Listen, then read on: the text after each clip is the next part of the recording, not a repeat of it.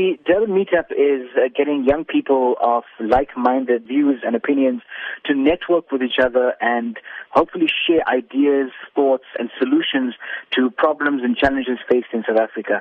I think it's critical that we as young people start to change the narrative, to use the opportunities and resources that we may have to try and unite no matter what our cultures, our backgrounds, our views are, and use this opportunity of networking and of meeting each other to try and find a better way and a better future for us.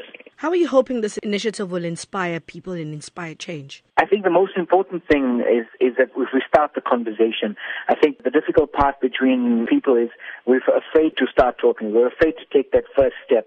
And I think this is the platform, the first step that we can all firstly sit in a group together over coffee, have a little chat, and have the conversation. And that conversation would definitely be about us as young people being in the forefront of change, being at the forefront of development of initiatives.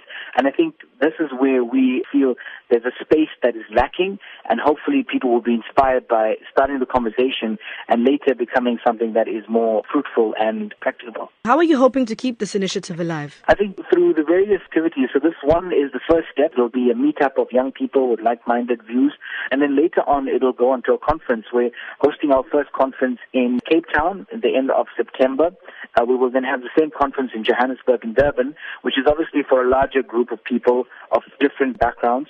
And once the conferences establish themselves, we'll have a national conference. And then throughout this, meetups will continue. We'll have workshops that are planned, specific issues. So the meetups are general, very open, easy, and is sort of informal. We will then have the workshops, which is more really in practice, solution and concept development. And then hopefully we'll have projects thereafter upon that. So it's all in a new phase, but I think in the future it looks very bright. Sometimes used as bias. So there's a lot of media have their own views and trying to push that agenda. I think it's important that we now start finding united and a non-sectarian, non-biased. I think this is where we as young people can have to find a space and make that space.